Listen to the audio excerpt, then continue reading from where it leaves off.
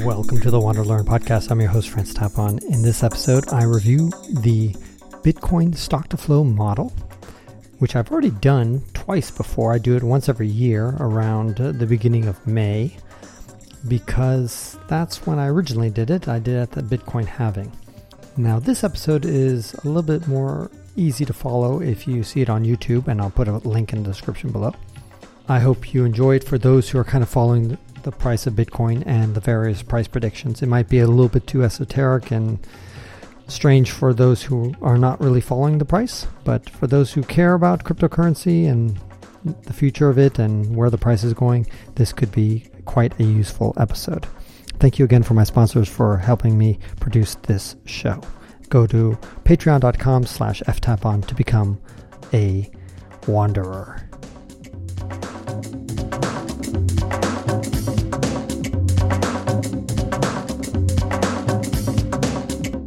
Welcome to the Wander Learn Show. I'm your host, Francis Tapon, coming in from Morocco. In this episode, I'm going to be looking at the halfway point of the Bitcoin halving. The Bitcoin halving, for those who don't know, is an event that happens roughly every 4 years in which the supply of Bitcoin gets halved. It happened 2 years ago, and it's going to happen in about 2 more years. So right now we're in the halfway point. And every year I give an update on the stock to flow model, which I originally critiqued on the day of the halving back in like May 10th of 2020. And when I critiqued it, I got a lot of flack for it. And in fact, last year, still a lot of people were pointing out the fact that it was tracking the model so nicely. So let's listen to what I had to say last year. And I think we're going to see at some point, maybe it's going to happen in early 2022, Bitcoin prices of less than $40,000, less than potentially even $30,000. I don't think it's going to drop below $20,000 ever again, but technically it's possible. But I don't think it's going to drop that far. What I do think is quite possible that it will drop below $30,000 in 2022.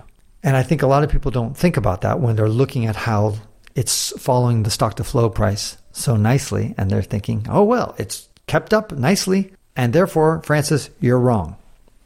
And all I say, this is a long race, and don't declare victory. Hold the champagne bottle and wait and see if we can do well through a bear market. I don't believe that there's going to be a super cycle. I believe that ultimately Bitcoin's price is going to get ahead of itself. The market is going to get overly exuberant because that's what markets do. Next year, in May 11th, 2022, I will give you another update and we'll see how we're doing. But I think the mood next year will be far more sober than this year. Are you feeling sober yet? Yes, indeed. For those who are not following the Bitcoin price, it went from about $55,000 when I made that video, and today we're sitting at around $35,000. So a $20,000 decline. It is definitely a much more sober mood, and a lot more people are heckling at Plan B and saying that his model is broken, flawed, and dead. And 2 years ago, when I sent one tweet to Plan B, he blocked me. The tweet just said, hey, here's my critique of your model. What do you have to think of? What do you have to say about it? I point out the 8 flaws that he has in the model. If you want to see the video, click it on the upper right-hand corner. And his reaction was to block me. And he was notorious for blocking all of his critics. But nowadays, if you go to his Twitter page, and he's got nearly 2 million followers, he cannot block fast enough because so many people are just ganging up on him, criticizing him, making fun of him because of the fact that his model has completely failed. But it hasn't completely failed, actually, and that's the interesting point. Because, as I pointed out last year, that the model has such a wide range of acceptable values, anywhere between $30,000 and $400,000, that as long as it's within those range over the next 4 years, everybody's happy and the model is on track.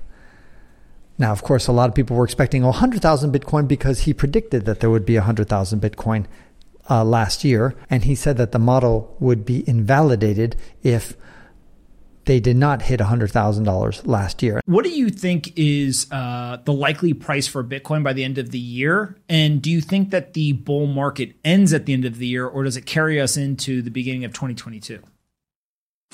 Yeah, that's the most asked question. I would be very, very surprised if Bitcoin price would be below $100,000 at the end of the year. That would, well, sort of invalidate my view, my models, and that would certainly surprise me. I do think we will see a price that is at least $135,000 by Christmas, because that's what my floor model says. And basically, I'm using three kind of models that all say the same thing. So stock to flow, which has 100,000 on average for the entire cycle, and we're 1.5 years into that cycle and with below 100,000 prices. So we'll have to spend the next 2.5 years markedly above 100,000 to make that average. I guess we will be above 100,000, above 135,000 at the end of the year, and then we'll continue to grow, maybe towards the stock to flow X model targets, 288 or even above. I would not be surprised even to see in Q1 or Q2 next year prices of $300,000, $400,000, $500,000. One more thing I forgot to mention was that on May 4th, Plan B came out with a tweet that said that his original $55,000 version of the stock to flow model, the first one that I actually criticized a year after he put it out, that one seems to have fit the current data better than the later $100,000 model. I thought it was hilarious because now there are three models: the 55K model, the 100K model, and then there's what I would call the 288K model, which is his cross-asset model. And each one of those has a wide range of prices, massive standard 2 deviations. So with that, he can pretty much say that he's always going to be right, because with the 55K model, the price can go down to $20,000. That's okay. The price, if he needs a high price, if he needs $1 million Bitcoin, he's got the 288K model to pull that one out of his butt. And of course, it didn't get that close to 100,000 last year, and it's even further away this year. But now he's saying, well, it's not invalidated as long as it's within the 2 standard deviation bands, which of course, as I just explained, is extremely wide and broad. And that brings me to his moving the goalpost strategy, which a lot of people have pointed out. It's the fact that he's got 3 models. His cross-asset model, which he said, confusingly, he said it's not, time has been removed from it, so time is not a factor in it. And yet at the same time, he used that model to predict that in 2024, time, by the way, would see an average price of $288,000 per Bitcoin. Average price, and he emphasized average. Of course, he's not talking about that model too much. He's fallen back on the $100,000 average price prediction of his standard model. And here's what I predict next. I think he's going to say, well, if you look at his model, he's got a line there that is meant to be the average price of Bitcoin. So it should be able to fluctuate half the time above it, half the time below it. But now he's just going to say 100,000 will be the goal. So the average will become the goal. In other words, if it hits 100,000 miraculously in the next year or two, then he's going to say, I was right. Look, the model it hit 100,000. In fact, he's been so criticized that he's had to resort to talking about COVID and mandatory vaccinations and his whole diatribe against it as a distraction because everybody's poking fun of his Bitcoin predictions. Speaking about Bitcoin predictions, my predictions have been extremely accurate for the last 4 years, but this year looks like it's going to be the first year out of 5 years that I will have completely failed in my prediction. I predicted January 1st of this year that the year would end at $75,000 Bitcoin. I thought it could go into the $100,000 range potentially. I said I wouldn't be surprised. It does not hit $100,000 this year, but that it would end around $75,000 a year. Well, right now we're around half that price currently. Therefore, I think this year is going to be a much more sober year. It's going to be a tough year. It's quite possible and likely, I think, probably about a 70% likelihood that we're going to be in the low 20,000s range this year, perhaps around October, maybe as soon as the summer. The only way that we're going to get to the $75,000 price prediction that I made is that we drop fast and now. In other words, we drop this summer for the Northern Hemisphere, so in June, July or so, August. And then that gives us about 6 months to bounce back up and get up to 75,000. But that's going to be a tall order, and I think it's exceedingly unlikely that's going to happen. So if I were to update my own price prediction, I'm going to say it's not going to hit $75,000 a year this year, and we'll be lucky if we get back up to $50,000 by the end of this year. And my prediction was wrong primarily because I did not realize when I made the prediction how tightly correlated the stock market is with Bitcoin, especially the NASDAQ with Bitcoin, technology stocks in general with Bitcoin. Very tight correlation recently. And had I thought about that, I would have had a much more conservative and lower price target than 75,000. Because my stock market prediction for this year was that we would have a net decline of 5%. We'd be losing money in the stock market this year. So I had a strong conviction of that. And I also felt that inflation would hit 10% and that the Fed would would quadruple the Fed funds rate. All these things seem to be coming to pass. And I also said that Ethereum would have a big disillusionment because I thought that the flippening would not happen, and also the merge or the Ethereum 2.0 would not be rolled out on time. It would not make its June deadline. It'll be lucky if it even happens by the end of this year. All these things seem to have been correctly predicted so far. We're looking good on those predictions. Therefore, the Bitcoin prediction seems to be the one outlier in all those predictions. All those predictions were pretty much bearish, and Bitcoin would be bullish. That rarely happens. Usually everything goes in tandem recently. Bitcoin, Ethereum, stock market, they all kind of go in the same direction, which is surprising for many observers, but that's the reality.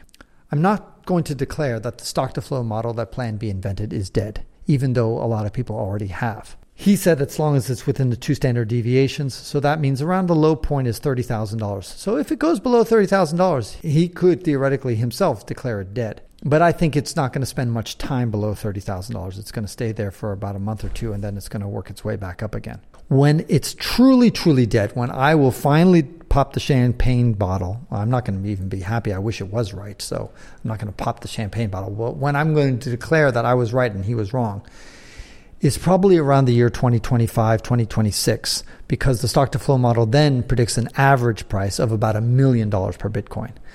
And I think we're going to fall well below that, so far below that we're going to be well outside the 2 standard deviations. And we might, if we're lucky, have a $100,000 Bitcoin that early.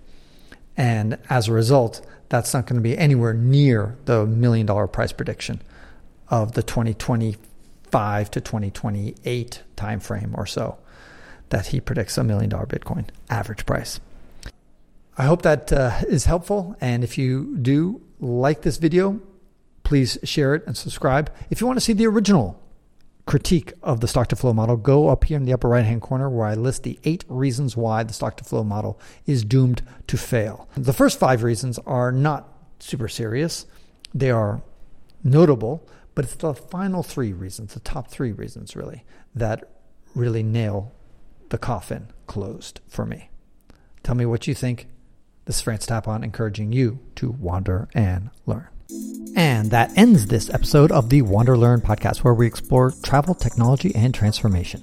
If you'd like to see the show notes with links to what we've talked about, go to wanderlearn.com and click on this episode. If you'd like to connect with me, just remember ftapon. That's my first initial and my last name. ftapon is always my social media username. My website is ftapon.com. Do you want to leave me an anonymous voicemail where you can make a comment or ask a question? Then go to speakpipe.com/ftapon. Furthermore, if you'd like to get rewarded for supporting my projects, then go to patreon.com/ftapon. That's where you can pick up some remarkable rewards for as little as $2 a month. Now, 5 quick favors. Number 1, subscribe to the Wander Learn podcast. 2, download it. 3, share it. 4, review it. And 5, sign up for my newsletter at wanderlearn.com. Our theme music was composed by Eric Stratman. This is France Tapon encouraging you to wander and learn.